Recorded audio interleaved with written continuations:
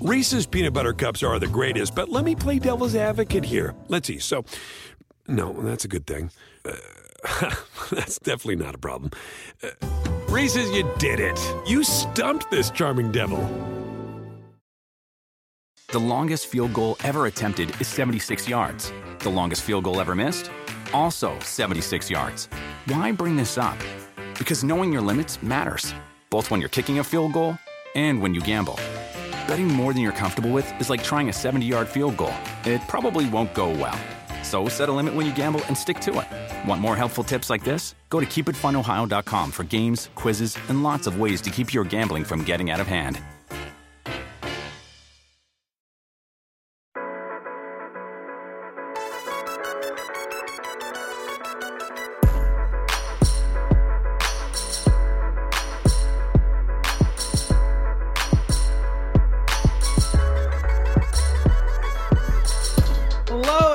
Welcome to a good football show. I am your host, Patrick Daugherty, here today with Mr. John Daigle, Mr. Kyle Dvorchak, and Mr. Patrick Kerrane, where we will be previewing Thursday night football and some of Week 3's biggest games, including the Seahawks at the Vikings and the Colts visiting Tennessee. We'll also, as usual, I'm trying to make Kerrane's stat of the week a thing, even though I forgot to double check with you before the show if you have one. So I really hope you have a stat of the week. Yeah, I'll give you one. We're going to drop you out of the rest of the pod if you don't have one yet, so you can research that. Danny's not here to fire, so you're fired. Yeah, Kerrane he's working on it. He's working on getting fired.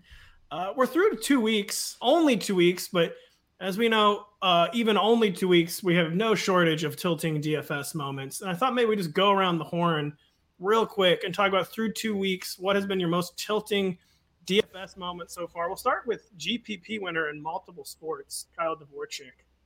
What has been your most tilting DFS player so far in 2021 here? So I have been in on the Vikings for 2 consecutive weeks, and I would say that has looked to have mostly been correct. And being on supremely talented Justin Jefferson just to see KJ Osborne just banging out 6-catch, long touchdown type of games. Not that, I actually had a little bit of KJ Osborne last week, but I was just all in and will continue to be all in on Justin Jefferson. And seeing his lunch getting eaten by a special teams player who didn't play at all last year it's pretty concerning. It's pretty difficult for my bankroll. Well, that's some foreshadowing for later in the show because we're going to be talking about Justin Jefferson and KJ Osborne. Daigle, you don't seem to tilt. I know you tilt. You keep it a little more to yourself than some of the rest of us, but I know you've been tilted so far. Who have you been tilted by? Yeah, Silva is amazed every day because it just seems like I don't care about anything at all. But no, it was actually this past week, honestly, because Daigle, we've lost really you. Tilted. We're so tilted, we've lost Daigle. We'll go to Kerrane real quick. Am I tilted now? Maybe work on your connection, Daigle. Mr. Kerrane, who have you been the most tilted by so far in 2021 through 2 weeks? Yeah, so it was all over Seattle last week. I had a bunch of Russell Wilson, 2 Tyler Lockett going on, so that was great. And talking to very, very successful, very smart GPP player, Mike Leone, who pointed out, we're going to get 1% Derrick Henry this week. And I said, no, Mike, you can't play Derrick Henry because of all these stats I wrote up on my Friday column, and then that was wrong. So having using A.J. Brown instead of Derrick Henry as the bringback in my Russell Wilson stacks was quite tilting. See, the thing is about Derrick Henry is that he's bigger than a normal dog. The big dog is bigger than a normal dog. That's in honor of Norm Macdonald. It's funny because it's bigger than a normal hat joke from SNL. The Zoomers have never heard of this from the 90s, but Derrick Henry is funny because he's bigger than a normal dog. That's what you just don't get about Derrick Henry. Stats do not apply, Kerrane. I hope that you is have a stat, technically. I hope you have an apology in your column this week that stats just do not apply to Derrick Henry. All I'll say about being tilted so far is, I like to get galaxy brain. I don't do cash games. I'm not out here grinding 50-50s or whatever. I only do GPPs, trying to make some rare lineups. And I thought, what could be more rare? I knew that there were some other people on this galaxy brain stack. I'm like, what could be more rare than a Matt Ryan stack for week 2? And I did the Matt Ryan stack with Kyle Pitts and Calvin Ridley. And it didn't go as poorly as it could have, but it was so tilting because it was just tantalizing enough with 2 touchdowns that he wasn't a complete zero. But I actually watched the game and he was very physically tilting, just looked so bad. And I'm like, yep, never.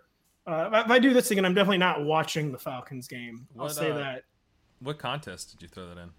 I don't know, man. I don't know what any of them are. I like the pylon, 75K pylon, or like I don't know, just some contest on. He's like, I don't know. It's called.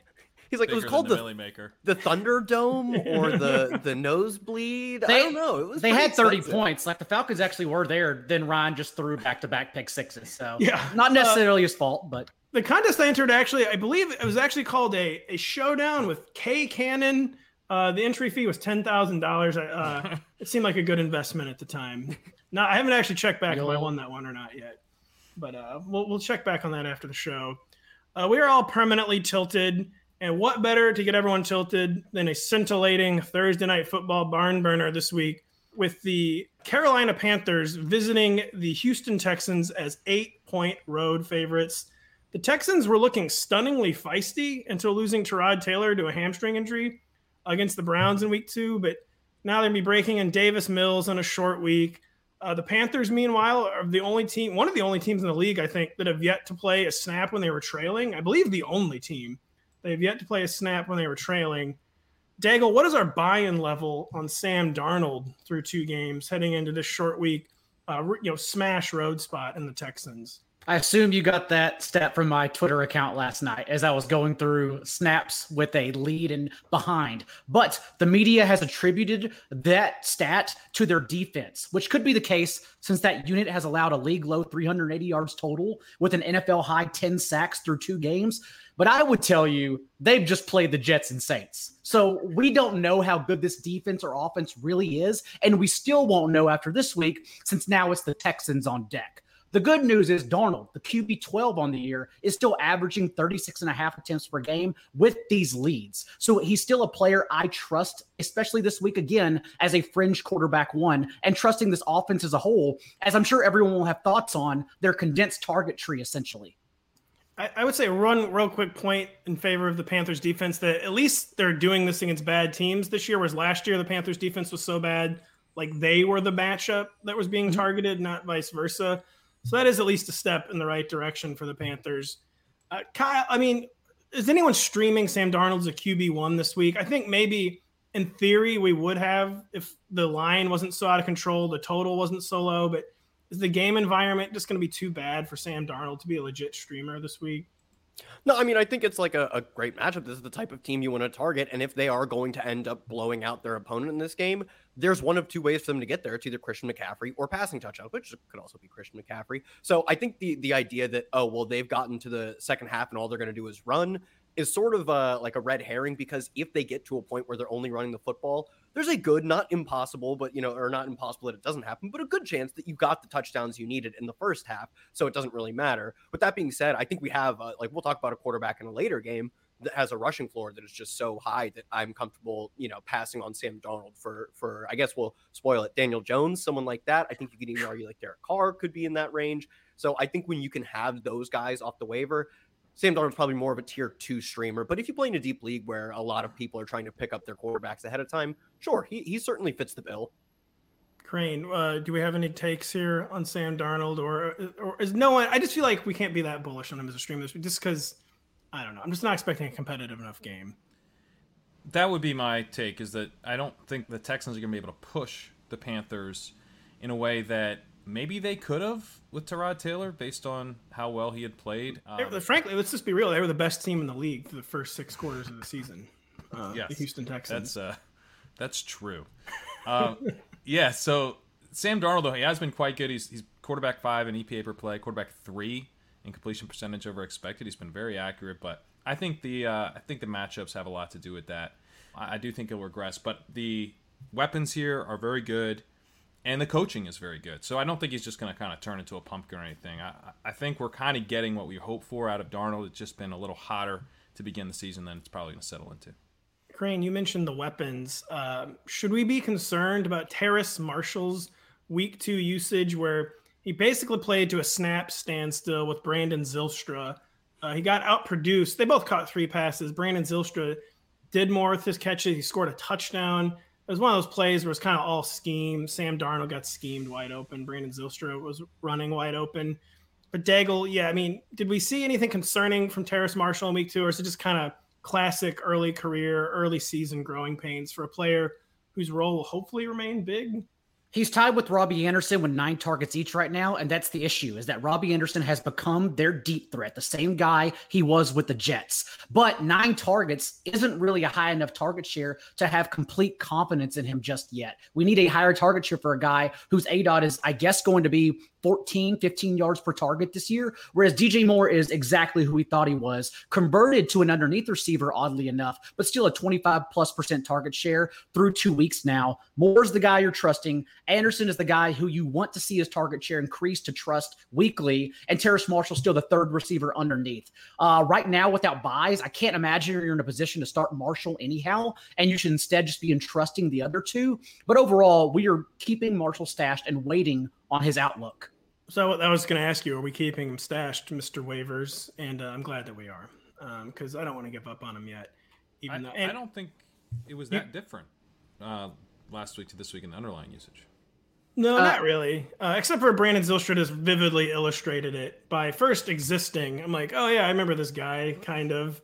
And then scoring a touchdown. I'm like, why isn't this Terrace Marshall? I'm logging off the internet. This was at like 1:15, right after the game started, and I logged off the internet for the rest of the day after the Brandon Zylstra touchdown. Zylstra only ran 8 routes, and Terrace Marshall ran a route of 64% of dropbacks in week 1. He was at 59% in week 2, so a little bit lower, but the big thing was he got more targets in week 1, 6. That dropped down to 3, and Robbie Anderson bounced back from very few targets in week 1. So I'm with Daigle. I think he's definitely worth stashing. A quick question for whoever wants it. Is Stefon Diggs 2.0, DJ Moore, a wide receiver 1 already? Kyle, go.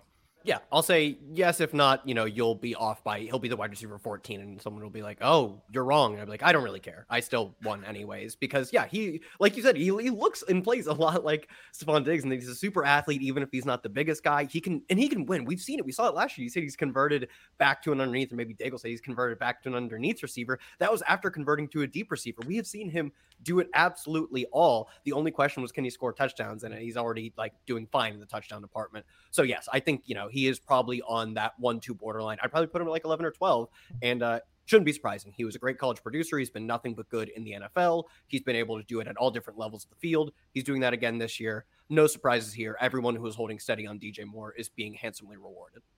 He actually leads Stefon Diggs in Whopper, weighted opportunity rating, Josh Hermsmeyer's metric that combines target share and air yard share. He's just slightly ahead of Stefon Diggs, so he's looking the part right now. So Kerrane has put him in the top 5 than DJ Moore at receiver this week. That's pretty bold. Thank you for that, Kerrane, for their belief in DJ Moore. Just getting a stone-faced look from Mr. Kerrane, who did not actually do that. But my only note for the Texans, I wrote Texans lull. Then is there anything we can care about beyond Brandon Cooks? I mean, Davis Mills in the captain spot in DFS, maybe. Is this some contrarian thing? Like anything we care about on this Houston Texans team whatsoever on this short week? Mark Ingram's getting a lot of carries. That's neat. That's what they call neat.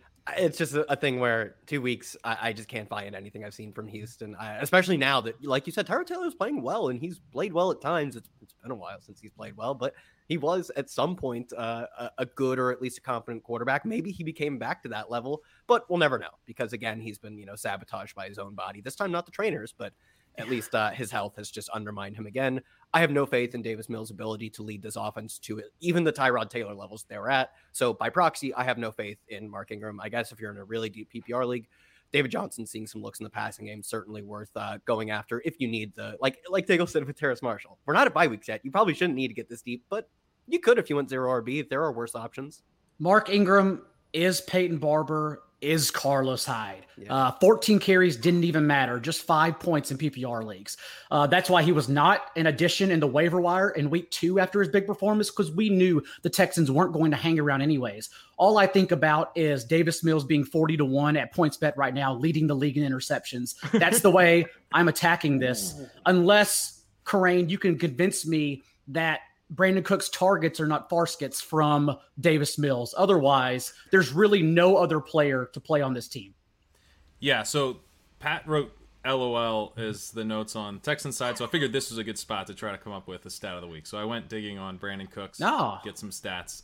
So here's a good one. Per the Athletics' Aaron Reese, Davis Mills targeted Brandon Cooks on half of his 18 attempts in week 2. Ooh. Looking for Brandon Cooks.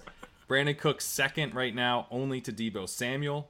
in Whopper, he has a 36% target share, a 51% air yard share. So I think, Cooks is the guy here. I would feel somewhat comfortable starting Cooks, even though it's going to be really gross to watch. He's going to get a ton of targets. Yeah, Nico Collins also landed on IR earlier the week. Right. So Danny Amendola is also hurt.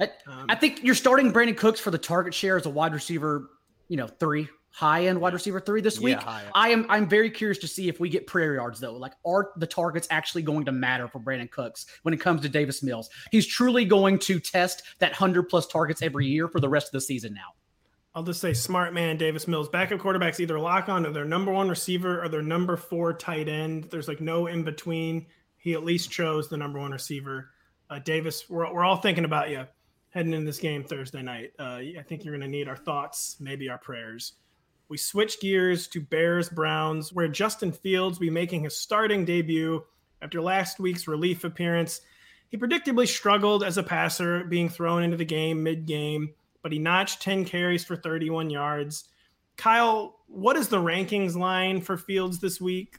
Who are we starting him over? Does he crack your top 12 by any chance based on the dual threat?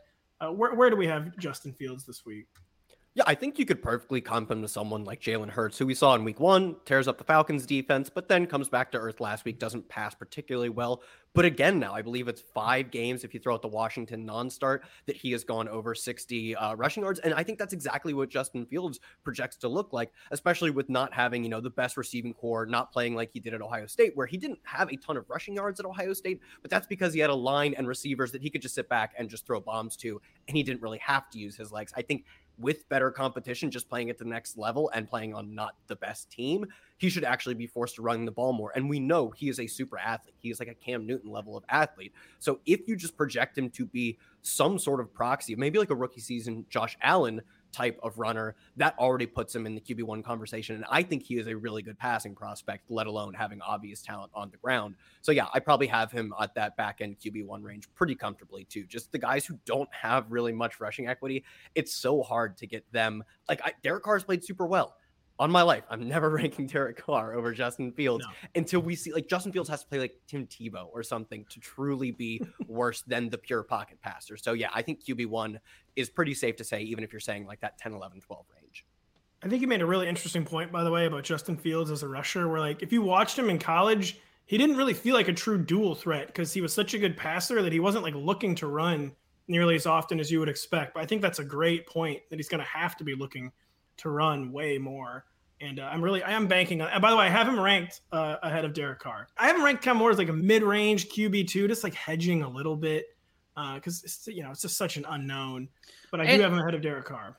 And honestly, you couldn't draw up a worse spot for his debut. This game features the 2 teams in the top 6 of run play rate neutral game script. So we expect the pace to be sluggish and the volume to be low for both sides. Fields also won't take the Browns by surprise since they play Lamar Jackson twice a year and are coming off a game in which they already prepared for a rushing quarter.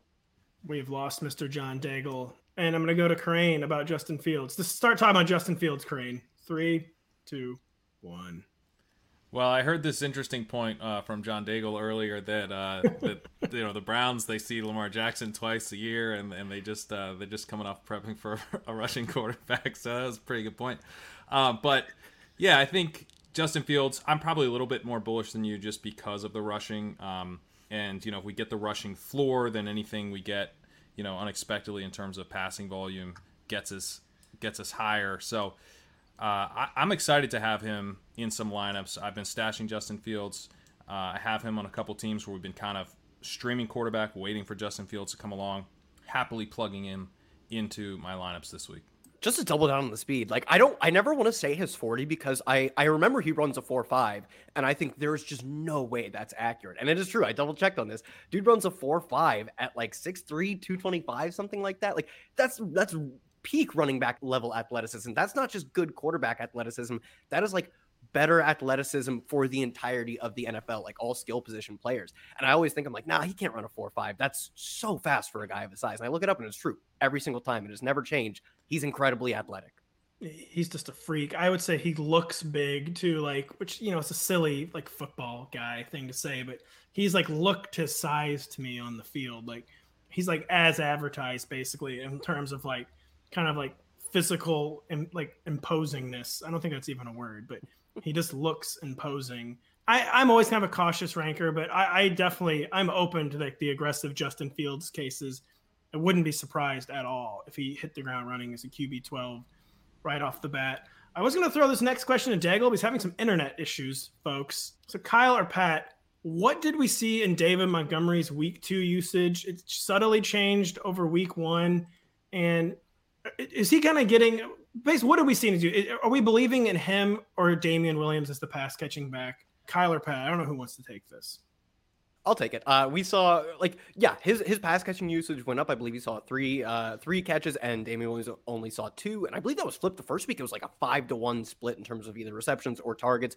So maybe we see more of David Montgomery as a pass catcher, but I'm not convinced, because we have seen throughout David Montgomery's career that they want to use someone, whether it was Tariq Cohen, despite Tariq Cohen playing awfully inefficient last year before, I believe, tearing his ACL. And then this year, they opened the year still giving Damian Williams some work. The team has done nothing but indicate they want to use David Montgomery as a 2-down back.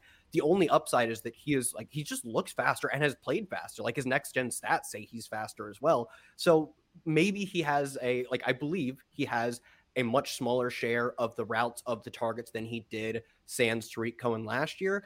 But if he makes up for it by being literally just a better running back, being faster, more explosive, getting better throughout the offseason, and being able to produce more yards on the same amount of carries, you take the trade-off, or at least you accept the trade-off. You'd rather have him, he could be slow and get 7 targets a game. That's all you need. But you at least accept the trade-off, and you're probably still starting him pretty confidently as an RB2. I don't think Damian Williams disappears, though. I do think he at least serves as probably half of the pass-catching back, whereas last year, without Tariq Cohen, there was nobody else getting snaps. Yeah, the game plan for DMont Nation is force the issue, David. Leave them no choice. And my pet theory remains his passing game involvement would have been heavier in week 1 if he hadn't tweaked his finger. And I'm clinging to that one data point as why I was kind of artificially low in week 1 and why I'm not surprised it went up in week 2. Kerrane, do we have any Montgomery thoughts, or do we need to move on to the Cleveland Browns? I don't have too much. I think it'll be split going forward. I probably overreacted to week 1. Cut his mic. Cut his mic. At the end of the show, it's just Pat talking. It's just Daugherty talking because Daigle's internet is gone. Kerrane has been canceled, and then at some point, I will support some player that he doesn't like, and I get cut out of here too. So it's just really a monologue have a horror show. Movie vibe to it right now. Daigle's gone. It's lonely in here. I'm hanging on for dear life. No, I was actually gonna say I probably overreacted to week 1 and was too low on Montgomery. So I think Montgomery, and I know you're the Montgomery boomer. So which I didn't want to be.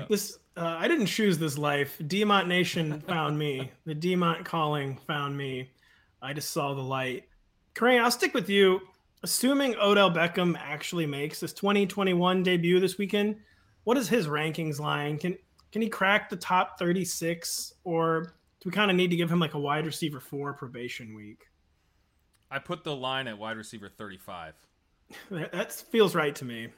Yeah, because it's like, and I'd probably take the lower side, the worst ranking side of that, but I think that's the over-under right around wide receiver 35.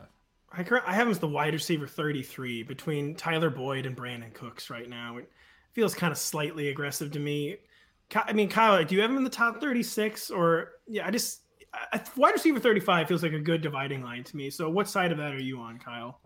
I'd be maybe a little more comfortable pushing up, but not to wide receiver 2 levels. I'd probably just put him somewhere a little closer to 30. And my only rationale for that is who else is this team going to throw to without Jarvis Landry, with them having no set rotation for their number 3 receiver? Like week 1, you would have said it looked like Anthony Schwartz, but he ran way fewer routes and played fewer snaps than Donovan Peoples-Jones. Then Rashard Higgins pops back up in the lineup in week 2. So I don't really think they have an answer outside of praying Odell Beckham is healthy enough to play as many snaps as they can give him and run as many routes as they can give him. And I still have faith that this offense will be an efficient passing attack, even if this continues to tamp down their volume. So it's almost out of necessity. I feel like it's hard to make projections without making Odell Beckham look really good. But with that being said, he does have more downside risk. Like we just don't know what he's going to look like when he comes back.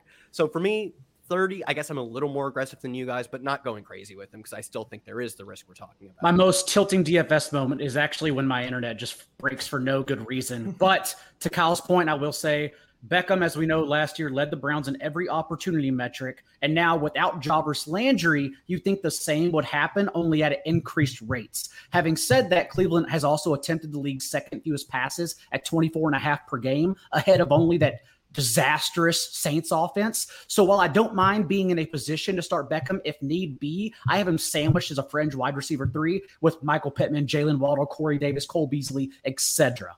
I just want Odell Beckham to bury one of 2020's worst memes, and that was that the Browns' passing attack was better without him. They just hadn't found their momentum yet with Kevin Stefanski and his approach. Odell, make us proud this weekend. Next, we head to Colts-Titans, where the Titans are coming off a return to normalcy effort, while the Colts have a quarterback with 2 sprained ankles. Kerrane, which version of the Titans are we believing in more? The one that got stomped in week 1 or the ones who big dogged the Seahawks in week 2? I'm still a little bit more on the team that got stomped to an extent. After week 1, I wrote up the magical formula that had kind of driven the Titans to being this really fun offense appeared to be gone. And that formula was play action passing and pace. And we still actually saw them not really be that team in week 2. Tannehill, quarterback 15 in play action last week. He's quarterback 27 on the season. And they still haven't been very fast. They're 26th currently in situation neutral seconds per play. So they're still playing pretty slow. They're still not using play action. I think that, clearly Derrick Henry can still get there based on what we saw last week, but it's a thinner path. And I also think, we used to see the Titans when they'd go off, sometimes Henry and the passing offense would go off together. And so the thing that I'm worried about probably a little more than Henry going forward is this passing game, because if we're not getting the play action, that's going to affect Tannehill. And if we're not getting the pace, and we're getting a lot of rushes, then we're just not going to have that much play volume. And so it's probably the passing game that we should be most concerned about here. But they kind of reinforce some of the concerns from week 1 this week very quietly, given that the gigantic headline was Henry's fantasy performance. I think everyone's more or less freaking out about A.J. Brown, but Brown has a 22% target share through 2 games. To your point, in week 2, they're at least back up to league average in play action rate. And as we saw, Tannehill is much better with play action, averaging 13.5 yards per attempt on those plays. So nothing to freak out about here. And really nothing has changed. It's still the same 4 guys. Tannehill, Derrick Henry, who has 10 targets through 2 games, played 100% of the 2-minute drill, oddly enough, against the Seahawks this past week, which clearly makes him well on his way to smashing his career high mark of 31 targets in a single season. We will see if that continues, but either way, you're not benching Henry, you're not benching A.J. Brown, Julio Jones, you're not benching Tannehill most likely. So that's kind of where we sit on the Titans offense. Yeah, do we think that Derrick Henry is actually going to be an involved pass catcher? Because if he is, that was the problem with him last year, is that you can put up 2,000 plus yards, and at the end of the day, you put up a 14% best ball win rate because you didn't catch passes. If he is even modestly involved, throughout his career, he's been a 0 as a pass catcher, essentially, outside of catching 1 target for 94 yards every 14 weeks or whatever. If he is actually involved, it would be highly surprising to me, but he'll be a complete league winner, because as Kerrane talked about, that's part of where legendary upside comes from, is just being involved as a pass catcher. I would have bet anything that it didn't happen, but through 2 weeks, as we all said, Arthur Smith kind of a fraud and a bad offensive coordinator by not throwing to Derrick Henry, something people harped on. No, I'm kidding, but it'd be shocking. But given he's been an efficient pass catcher since they never use him like that, like Kerrane, do you think he can be this true league winner, like Dalvin Cook plus? If he's is this real? I guess I just don't know what to make of it. I think it might be kind of real. He's gotten 3 screen targets in the last 2 weeks, which, if you're going to use Derrick Henry in the passing game, that's how you use him, right? You get him rolling downhill.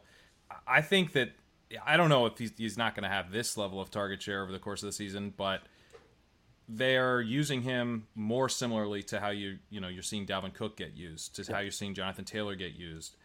Both of those guys also have 3 screen targets through 2 weeks. So I think that makes a ton of sense. Like, he's not like a truly dynamic receiving back, but you should be using him in the screen game. I'm not sure why he had not been to this point. The fact that they are is very bullish. And let's be honest, with Jacob Eason likely on the other side, targets don't matter. He's just going to get all the carries anyways. So we're getting Daigle says predict. He's stats proof. It's another big dog game coming, is what Daigle just guaranteed. I think. Well, with Jacob Eason, yeah. I mean, there's no need to hide what Jacob Eason's going to do. He's going to be Jacob Eason. So it's going to be a favorable game script for the Titans, and they're going to lean on Henry heavily. I'll just put a bow on the Henry talk. So Henry, his career, he averages 1 to 3 targets per game. Like Kyle said, Kerrane hinted to, if he just ups that even to 3 to 5, it's not like he needs to become a true pass catching back. If he can just get to 3 to 5 targets per week, I do think he probably leaps Dalvin Cook as the RB2. Christian McCaffrey, totally unattainable, obviously. But if this moderately increased passing game usage continues, I think he probably leaps Dalvin Cook to be the RB2. I would just want to say before we move on that, Ryan Tannehill, there's no concern for Ryan Tannehill as a fantasy quarterback here. I mean, if we're going to see games like this where we know they're just going to completely lean on Henry, they're probably going to smash the Colts. We're not going to get much out of Tannehill. But then even in the shootouts, if they're really running it through Henry still, that does have some concern to me. There is a concern because we are banking on efficiency, most likely, not on volume, and hoping that play action from week 2, not from week 1, continues. So then we have to play a name game with Tannehill. I'd still start him over Justin Fields. But I think that's where we start talking about Tannehill or Sam Darnold, Tannehill or you're starting Tom Brady for sure, Tannehill or Matthew Stafford, around that range really is who you'd be benching him over. You mean, Daigle, efficiency is the word with Tannehill, because his success the past 2 years under Arthur Smith, he was basically the poor man's Russell Wilson, is what I would compare him to. And we just have no idea if that efficiency is going to remain. It's totally inconclusive through 2 games with Todd Downing. We just don't know. We need more. The early returns, Todd Downing does not appear to be an Arthur Smith. Let's put it that way.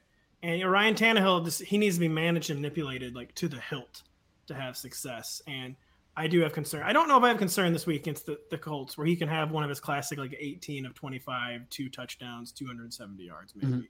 But he's someone to monitor going forward. As the Colts, you guys alluded to Jonathan Taylor. Can he keep this RB1 train on the tracks? I mean, this week they're 5.5-point road underdogs, probably with the backup quarterback in there. And Kyle, are the game flow concerns already getting too real with Jonathan Taylor? Does he need a RB1 probation week? Yeah, something I thought was interesting coming into the season was that over the past few years, the Colts have been really flexible with their pass rate. Essentially, when they had Andrew Luck, they were one of the highest pass rates in the league. And then they were using Jacoby Brissett and Phillip Rivers. Their rush rate went up, but they were still a relatively efficient rushing team. So I do think this is a team that is I don't want to say smart enough, but is adaptive enough to at least recognize when they have a subpar quarterback and just continue to run the football. Is that optimal? I'm not entirely sure, because we know how much better passing is than running, but they're at least adaptive to the talent they have around them, especially with Jacob Eason. That's probably one of the few scenarios where you could argue, just stop passing the football. Maybe just don't pass the football at Jacob Eason. So given that we've already seen them use Jonathan Taylor a lot, he is 3rd in combined rushing and receiving expected fantasy points among all running backs through 2 weeks. This doesn't really projects to increase his rushing expected fantasy points.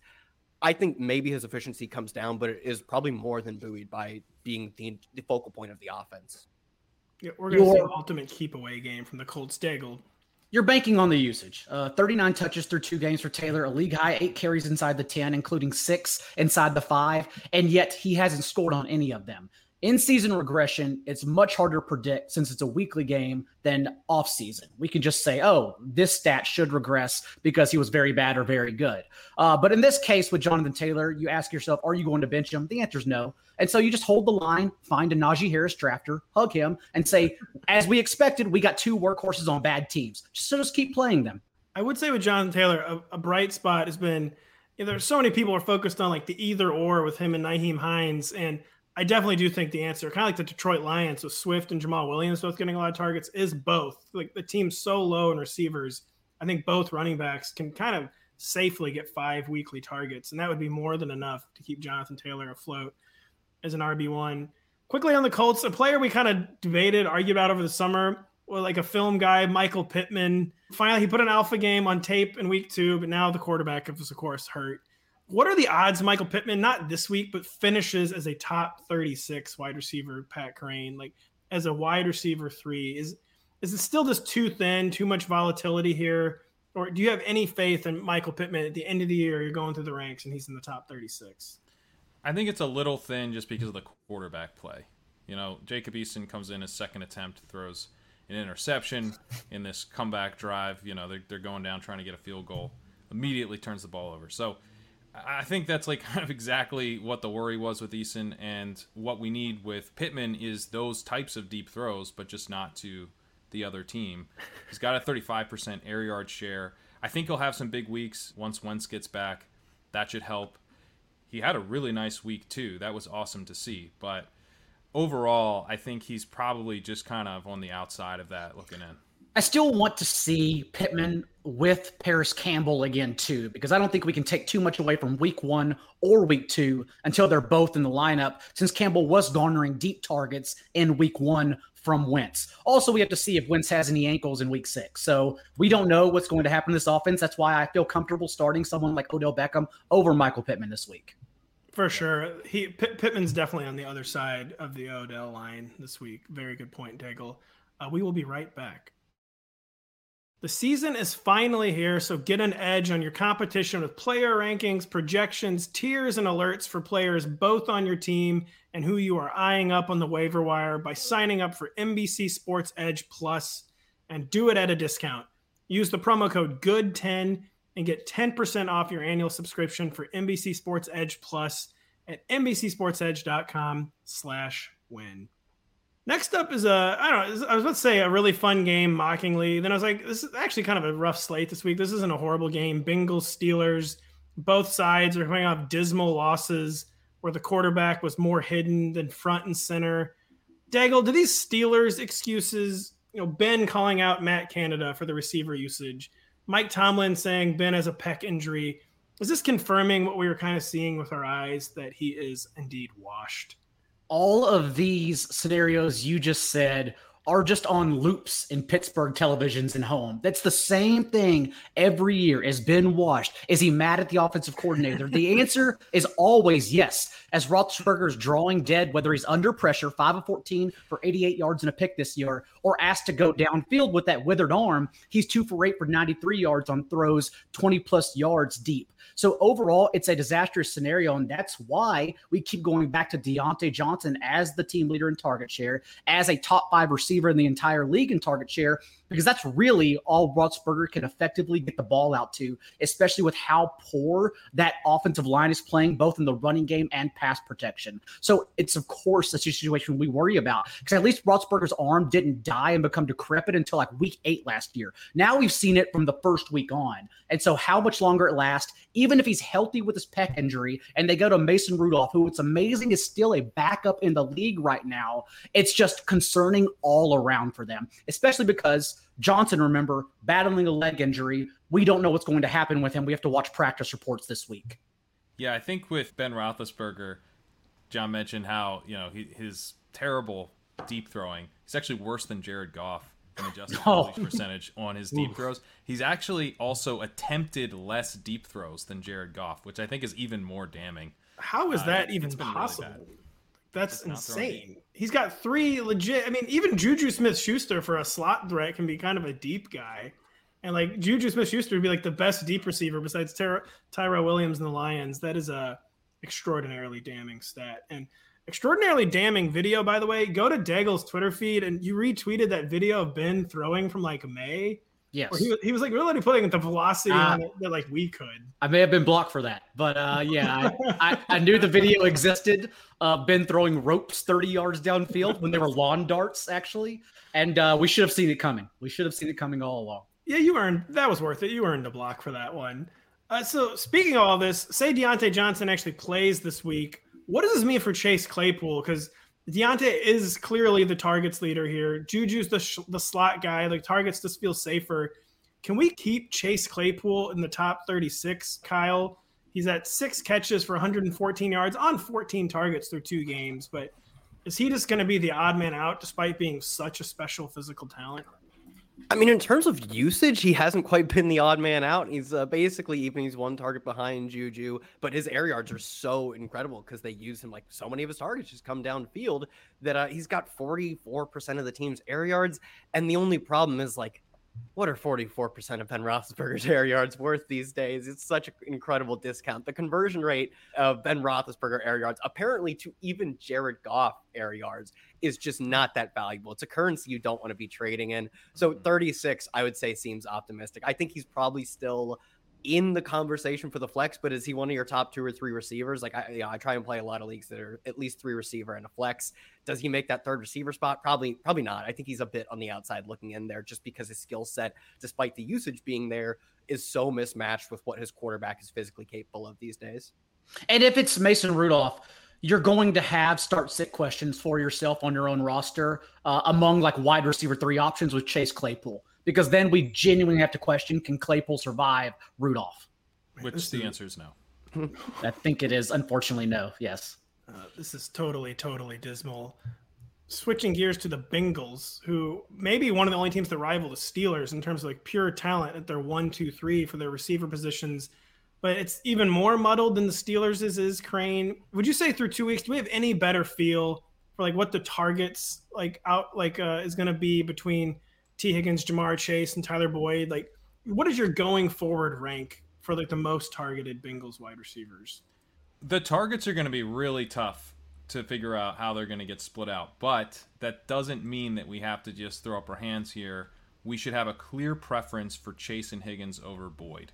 They have ADOTs far further downfield than Boyd, who has an ADOT of 6.3. Higgins is at 10, which is kind of a classic number 1 wide receiver type of ADOT. And then Jamar Chase, he has an ADOT of 17.9, which is like very deep, deeper than your typical deep threat. So what you're going to see with Chase, and Chase has had some big plays. He's got a yards per target of 14.1. He's running really hot on his targets, playing great. You're going to see some big games out of Chase when he's converting those deep air yards. I think Higgins is going to be the most consistent guy with that kind of classic number 1 ADOT. He actually does lead the team in target share. He leads the team in Whopper. So I think he's very, very slightly right now the number 1 guy.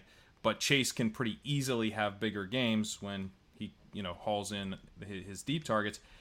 Boyd just doesn't really have the upside with that ADOT of 6.3. Of course, he can score touchdowns. He can get in the end zone, on some short targets. But outside of that, he's not going to outscore these other 2 guys very easily. So I would pretty much always have Boyd ranked number 3. I think you can make the case for Chase as the number 1 guy. You can make the case for Higgins as the number 1 guy. That's much more of a toss-up. And it's become an issue because the Bengals have ran the ball at the league's 8th highest rate in neutral gain script. That's why 1 receiver has been sacrificed each week. Week 1, it was Boyd. Week 2, it was Jamar Chase, even though, like Pat said, Chase is so good that he got there on a big touchdown on just 4 targets. And so it does seem like at least 1 will always come in with a low target share unless this offensive pace and approach increases. And I don't know after last year's pace, and it did not fare them well. I genuinely don't know if they will. I'm still on the fence about it, even though some believe and are very confident they will get to higher passing play rates. One interesting note on the usage is on the usage as well is that we've seen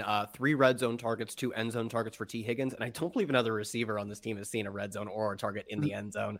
So if if you're looking at trying to decipher the volume, sure, the air yards, as Kerrane said, may give Chase a level of upside that Higgins doesn't have, but if they're going to keep using Higgins in the red zone like this, I think he makes up for it in that way too.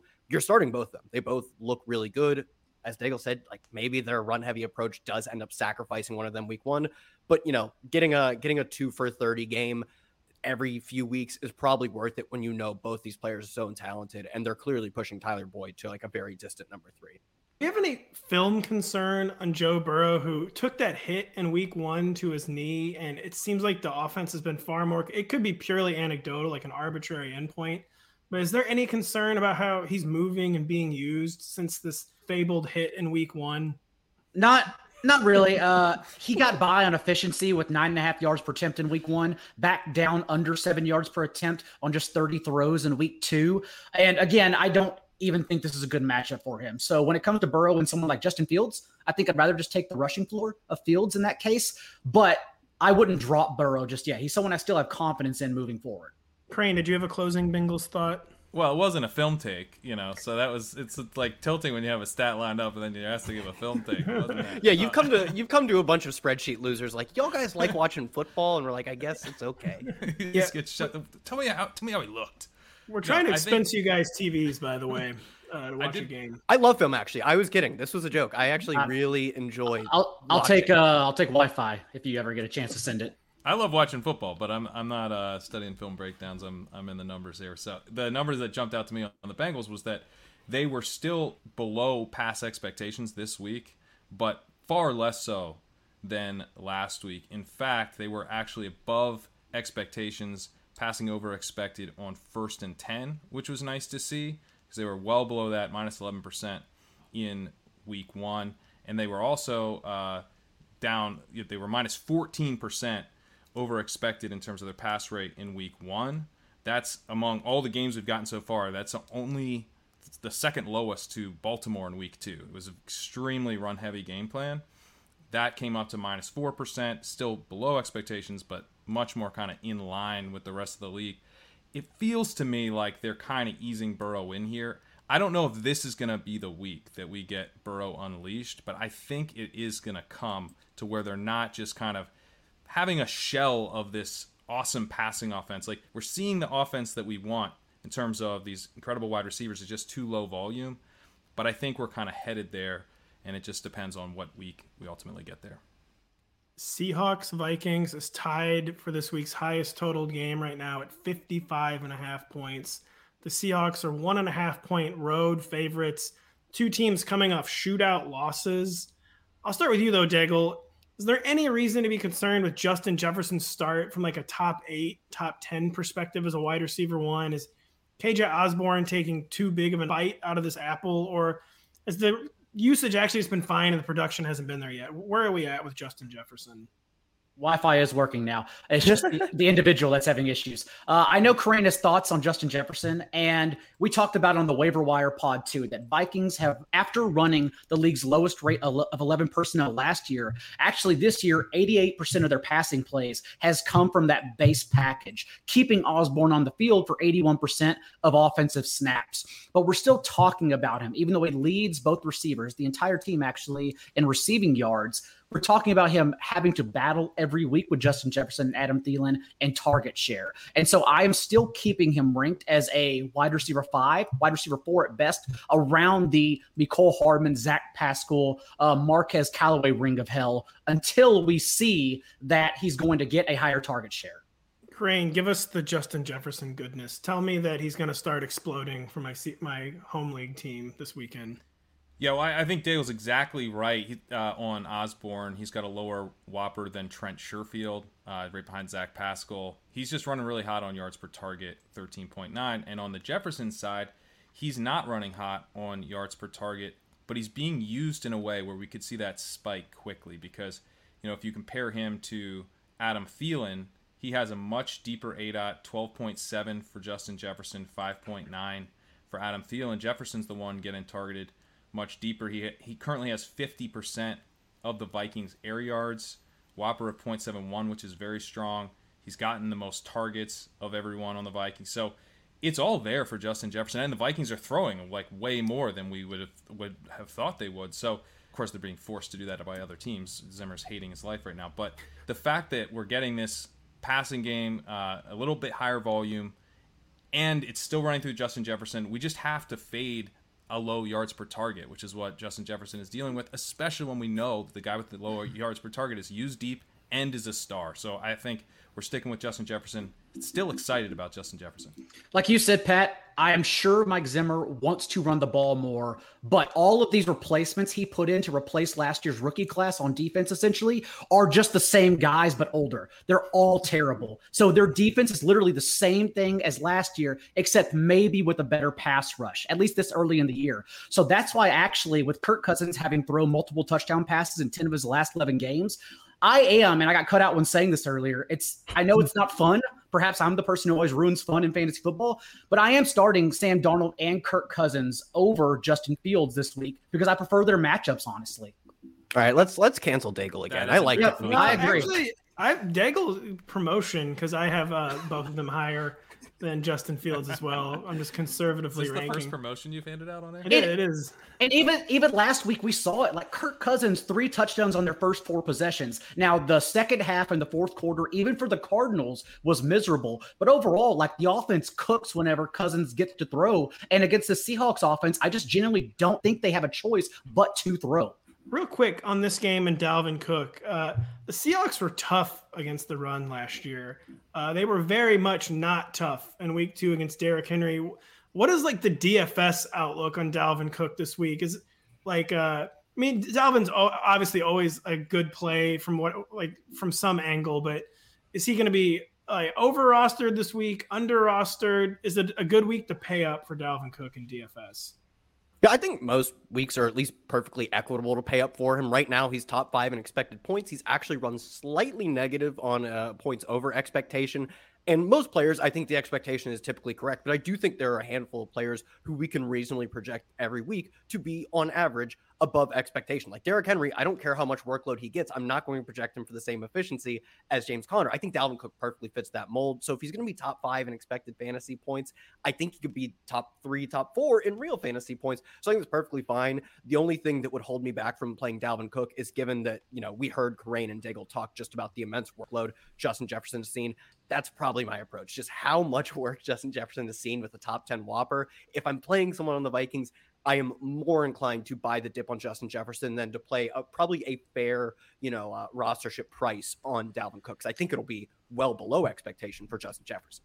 And Pat, with your rankings and my rankings when I put them up later tonight, premium, by the way, use the code Daigle10. We will not have the courage, nor will it be wise to rank Dalvin Cook outside the top 12 anyhow, especially after Zimmer came out and when asked about Cook's workload this week, said, at this stage, it's time to get some wins. Dalvin's a tough guy. If he can't play, then there's a reason why he's not playing. He makes us go, so we'll just continue to play him. Basically saying, like, if this dude is 25%, he's going because we suck. So we are still going to play Dalvin Cook in redraft leagues anyhow. I can't imagine that Zimmer watched last week's Titans performance, Derrick Henry going off, and didn't go, that. I want that. Like, the only way I'm not playing Dalvin Cook in DFS is if he's super chalky, which I kind of assume he will be. So I don't think so with the injury. I don't think so at all, actually. Okay, well then I'm playing. Especially when you see, and again, this goes to Friday. We'll talk about in-depth Friday, but especially when you see that DraftKings Kalish just was too busy with buying NFTs and forgot to price CEH accordingly. So he's priced as Jeremy McNichols. Give me a break. Yeah, Hot take. Got to smash McNichols there, right? The Seahawks, real quick. I mean, not much to say. Russell Wilson, amazing. Tyler Lockett, amazing. DK Metcalf off to kind of a Justin Jefferson type start, but nothing concerning whatsoever in the usage. The only guy not doing anything is Gerald Everett. And is Gerald Everett droppable in season long? I'll start with Mr. Waivers, Daigle. Are we dropping Gerald Everett? Are we giving up on this? He wasn't on the drop list. They used him creatively in week 1 and then lost his usage altogether. Even if you look at all the game reviews from Seahawks beat writers, they even talked about how it was egregious that Everett wasn't involved in this game plan, instead mostly going to Freddie Swain and a couple deep targets. So we're keeping the faith, especially after we saw last week that, again, the tight end position became the worst of all time. You just cannot pick the right guy no matter what after the tight end 4 or 5 spot. So we're still holding on to him. The real issue is that Russell Wilson is honestly too good. And Pete Carroll has to be hating it because they've run just 54 plays in each of their first 2 games, averaging over 7 yards per play in both of them, which has left their defense on the field, which is not good, by the way, for the highest time of possession in the entire league through 2 games. Hence how the Titans got back so easily, came roaring back from 2 scores down in the fourth quarter with ease. And so it's the same reason Brian Schottenheimer was fired last year for passing the ball too much. I do wonder if we start to see, not this week, but eventually to monitor slower paced games because that's just how the Seahawks have a much better chance of winning. Also, this game involves the Seahawks and Vikings. It will not be normal. No. Some team is ruining a field goal. Some team is botching a snap on the last play. That's why I like the Vikings to cover as well. This is one of the games of the I would week. like to defend scoring points for a moment. Please don't stop scoring points. Well, I agree with you, but Pete Carroll disagrees with you. Make your offense as slow and bad as possible. He violently disagrees with you. Our final game was supposed to be Jets-Broncos, but due to an email typo for me, it is actually Falcons-Giants. I think everyone here is happy about that. Matt Straub, we're deeply sorry. I'll get right to the point with this game. Kyle Dvorchak is crazy legs, Daniel Jones, a QB1 streamer this week. This feels like the two spacemen meme where it's always has been. Given his rushing potential, it should come as no surprise that he can be a QB1 in any given week. And given the upgrade of weapons, we can at least say he's not going to be literally the worst passer in the league. Like, I don't think he's going to be a great passer, but this defense isn't quite playing up to expectations. So they're at least forced to use him like north of 30. He's 32, 37 attempts. If they're throwing north of 30 times per game and he's still getting this immense rushing volume, I believe he's top 5, if not top 3 in rushing production for quarterbacks so far. 15 carries, 122 yards, 2 tutties. Yeah, that's all you need to be. It's like the Justin Fields argument. You don't need to be that good as a passer to make sort of that QB 11, 12, 13 range. And if you're looking for a guy you can literally have for free, you can just pick him up off the waivers. Absolutely. He's the guy I talked about earlier.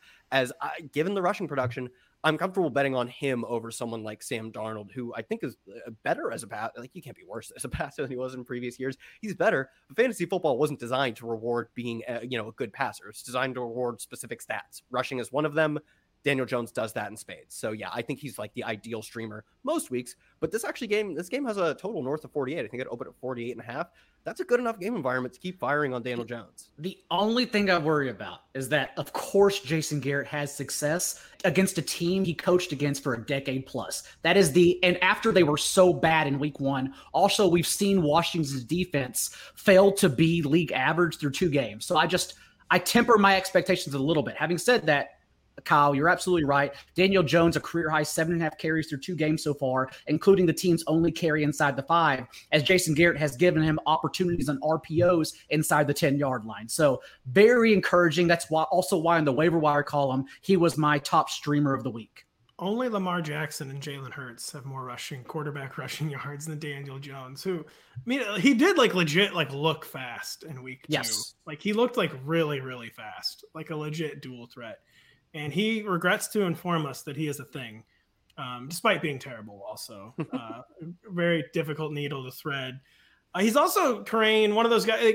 Usually the dual threats aren't the kind of guys looking for layup targets in the slot or running backs, but Danny Jones loves the slot. And Sterling Shepard sitting on 16 catches for 207 yards and a touchdown through 2 weeks.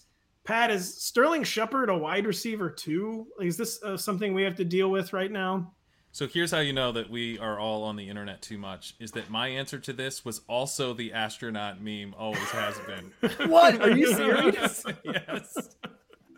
Oh, no. It's a very similar setup to what Jarvis Landry was dealing with, before he goes down, where you've got these deep threats in Galladay and Slayton in this case, clearing everything out, and then he's kind of eating underneath. Now, the question will be, does Evan Ingram come back this week? Because if he does, I think that hurts a bit. It seems like maybe he won't. The Giants probably should have put him on IR. Definitely should have if he doesn't play this week. But it seems like he's truly questionable for this week. So if we get another week out of Shepard without Ingram involved, probably without Kadarius Toney very much involved either, then it's really just him on those kind of shallow targets. Saquon not as involved as he has been in the past. So yeah, I think he's a wide receiver too. It might be kind of tailing off as Ingram comes back, as Saquon works in more, as Toney presumably has his role grow, but for now, for sure. Are any of you taking the Saquon Barkley RB1 plunge against this horrific Falcons defense? Lay it out for us, Jordan. Let me do it, since I was so bullish on him last week. Bearish. Because remember, he had a short turnaround. I proclaimed he was a terrible start. He got 9 points. No big deal. We benched him. We don't care. But this week now, since it's a week-to-week game, we step back and we observe the lay of the land and say 10 days rest after his snaps increased in week 2 to 84% and his backfield touch share increased to 83%. RB1 workload against a very poor Falcons defense. So yes, it's going to take a couple explosive plays, and I do wonder how much he has in the bag since he still isn't at full health, but the workload is at full strength all of a sudden. So we are going right back to the well. Now you can feel confident in rostering Saquon Barkley. And if we're not getting the Eli Manning constant dump-offs, and we're probably never going to get that from Daniel Jones, maybe we get some more efficient rushing because Daniel Jones is also running the ball. Mm-hmm. Maybe Jones helps unlock some additional rushing value for Saquon that, Eli couldn't. So maybe that's the formula here to where a fully healthy Saquon actually meshes with Jones if they're going to continue using him in the zone read type of looks. I think Daigle, the only stat that mattered is the 84% snaps on a short week in week 2. Like that was kind of like the green light to me with the rest aspect and the matchup aspect. And Saquon, don't let us down. Got you in the top 12 this week. We're all counting on you, buddy. Falcons, there's simultaneously a lot going on here and nothing going on here. One of the narrowest offenses in the league. They're pulling off the difficult task of having Calvin Ridley and also one of the worst wide receiver cores in the league. There's truly nothing behind Calvin Ridley. But the Kyle Pitts usage, I think it's been where it needs to be, right? Kyle, are we seeing enough from Kyle Pitts to someone to keep projecting to pretty soon maybe be a safe top 5 option, weekly top 5 option at tight end? Yeah, I mean, I'm already fairly comfortable ranking him there, especially with George Kittle starting slow. I think now we just have the switch top through. TJ Hawkinson just jumps into the group. And now we're talking about, is that number 4 George Kittle? Is it Kyle Pitts? And that still leaves one more spot in the top 5 open for him. Through 2 weeks, 20% of the team's air yards, playing 80% of the team's snaps. And, target share, not incredible, but I do think it's at least enough that, especially with the loss of Russell Gage, who would, I assume he's considered week to week with this ankle injury. I would imagine if he's week to week, he's not playing. Who else are they going to throw to from anywhere from 10 yards and below? It's Calvin Ridley as a mid to deep threat, and then no one else. As you said, they had, with Russell Gage doing nothing through 2 weeks, they already had a pretty mediocre receiving core despite having Calvin Ridley. Now it is literally no one. They're moving from having a tight end who can play a big chunk of the receiving role to literally having him as a Adam Thielen level of number 2 receiver. So yeah, I'm comfortable ranking in the top 5, even if the production hasn't been there yet. He's getting most of the snaps. He's seeing decent air yards for a tight end. And we know he's a supreme talent. They have no one else to throw to as well. Unless we just see Cordarrelle Patterson become the focal point of this offense, hey, crazier things have happened, but I just don't buy it yet. I'm still in on Kyle Pitts as a top 5 tight end. Are any of you concerned with Calvin Ridley, by the way? Is he just going to face too much coverage? Is he going to be too easily bracketed? Or even though he's a special player, is he going to be too easily taken away for a team that you have to game plan for him and you have to game plan for Kyle Pitts, but no one else? Have we seen anything concerning to be truly concerned about with Calvin Ridley through the first 2 games? Patrick Kerrane. Well, I mean, we thought this offense might be okay, and they don't look very good. They're not pushing the pace. They're not very exciting. So I think that is concerning that we're just going to have him in an offense that's not going to be that great. You can still get there. You can still be a wide receiver 1 on targets alone, but it's probably going to look more like some of those DeAndre Hopkins seasons where he's just the only guy rather than, a fun, exciting AJ Brown type of wide receiver 1 campaign that we saw last year. So, there really isn't anybody. I think he's been struggling with the fact that, he used to have Julio Jones across the field from him, taking away some of that defensive attention. Now his number 2 truly is a tight end. But the flip side of that is if the tight end is a number 2 and Kyle Pitts is a whopper of 0.38, that's not very high. That's a kind of a third wide receiver type of whopper. That does create huge opportunity for Ridley. We should still see some really big games from Ridley when he's able to run hot on absurd target volume. I misspoke earlier. His air yard share is actually 26. I was just looking at week 2. But something Pat said that I thought was interesting is that, I thought DeAndre Hopkins was a good, interesting comp because DeAndre Hopkins, especially as we saw last year, is in that offense, just you couldn't run your offense through DeAndre Hopkins moving 20 yards downfield or 15. They had to scale him back just so they could continue to funnel him targets. And already through 2 games, we've seen Calvin Ridley's ADOT drop from 14 last year to 11 this year. It's not monumental, but it's maybe not exactly what we expected, just given that, as you said, having Julio Jones let you be a little more creative, a little more aggressive with how you use Calvin Ridley. Having Kyle Pitts probably doesn't. So they have to use him more in that traditional number 1 role, not this going to, pace the league in air yards by 300 type of role. So yeah, I do think he gets there in a different way. It's not going to be, I'm not projecting disaster for Calvin Ridley. You just have to project him in a different manner than you would have last year. What I really want to know, Pat, is where you have Mike Davis and Cordarrelle Patterson ranked, because It's all the same information, right? Like the waiver wire column and then team previews, player props, and betting. It's all the same information. It's just parsed differently. So while Cordarrelle Patterson was the talk on Tuesday for waiver wires and tonight for high stakes leagues, like honestly, his vision as a running back from the backfield is one of the worst in the league. You're just rostering him for the targets and routes run. And so like reasonably, he's like a RB3 or someone you may need to start for injuries as a high floor running back with those targets. So I just want to know, and I want to tell everyone listening, like the reasonable expectation for Patterson's ranking. I have him right on like the RB3-4 borderline, RB36 exactly. And it's a weird situation where like he could maybe struggle for like true standalone value, but he could cannibalize Mike Davis enough because Mike Davis is still getting enough raw touches, but maybe it was just one game. Cordarrelle Patterson was getting the important touches. Like he was getting red zone touches and he was getting like the third and short, fourth and short touches. It was basically like when they wanted someone to create yards independent of blocking, they were going to Cordarrelle Patterson, even though, like you said, he's like horrible at like the small things, like following his blockers. So it's tough to project like enough usage for Cordarrelle to be like a truly good flex option. But I am worried about him like cutting out the legs kind of Mike Davis's floor and kind of creating like a really, really troublesome situation. Honestly, what it seems like is that they know they have something, a weapon in Cordarrelle Patterson. They just are still trying to figure out the best way to use it on every single play. Mike Davis's target share, though, still seems to be there. He's still top 10 in broken tackle rate, even though, again, that stat doesn't matter if you're not getting a lot of volume. Who cares about how many tackles you break if you're getting 5 to 10 carries per game? So we're still watching, but right now I still have Mike Davis ranked higher than Cordarrelle Patterson. You're just hoping he continues to do enough, Patterson, to be a potentially weekly flex option. That seems like his highest end upside. It does. And by the way, those broken tackles from Mike Davis, they're kind of like survival tackles because, you know, the blocking is so bad. Defenses aren't respecting Matt Ryan. The line is horrible. Like breaking tackles, but it's like at the line of scrimmage, just like trying to survive basically.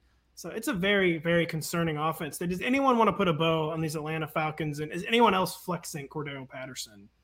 I think he's a little... I believe Daigle was saying that's his upside, and I agree. I think that's his upside. Yes. But there's some teams where I think, you know, high stakes bids is going to be pretty light on my end for Cordarrelle Patterson. He's not. It's not like he has some incredible contingent value. If Mike Davis goes down, Patterson's still Patterson. You know, they'll figure out someone else to help carry the load. So I wouldn't be flexing him right now if I could help it at all. And again, I already have teams. There's some people who went 0 RB or just waited. I have teams where I have to start Tony Pollard. I have to start Patterson because that's literally like my best option with so many injuries already. I will say the good thing that we didn't talk about for the Falcons offense this week is that I don't know what's happening in their schemes and play calling, but the Giants defense has collapsed, which is why this team has been awful. After not allowing 30-plus points from week 6 on last year, this team has allowed Bridgewater and Taylor Heineke to combine for a 75% completion rate, 600 yards, and 4 total touchdowns. They are falling apart. And again, I'm not sure why. I don't know if it continues to happen since Patrick Graham did such a good job in basically keeping Joe Judge's career afloat last year. But if it continues to happen, then it's a good situation for Matt Ryan in a week where he is on his life alert. Cordarrelle Patterson, by the way, is Danny Carter's RB1 on every single team. I believe it.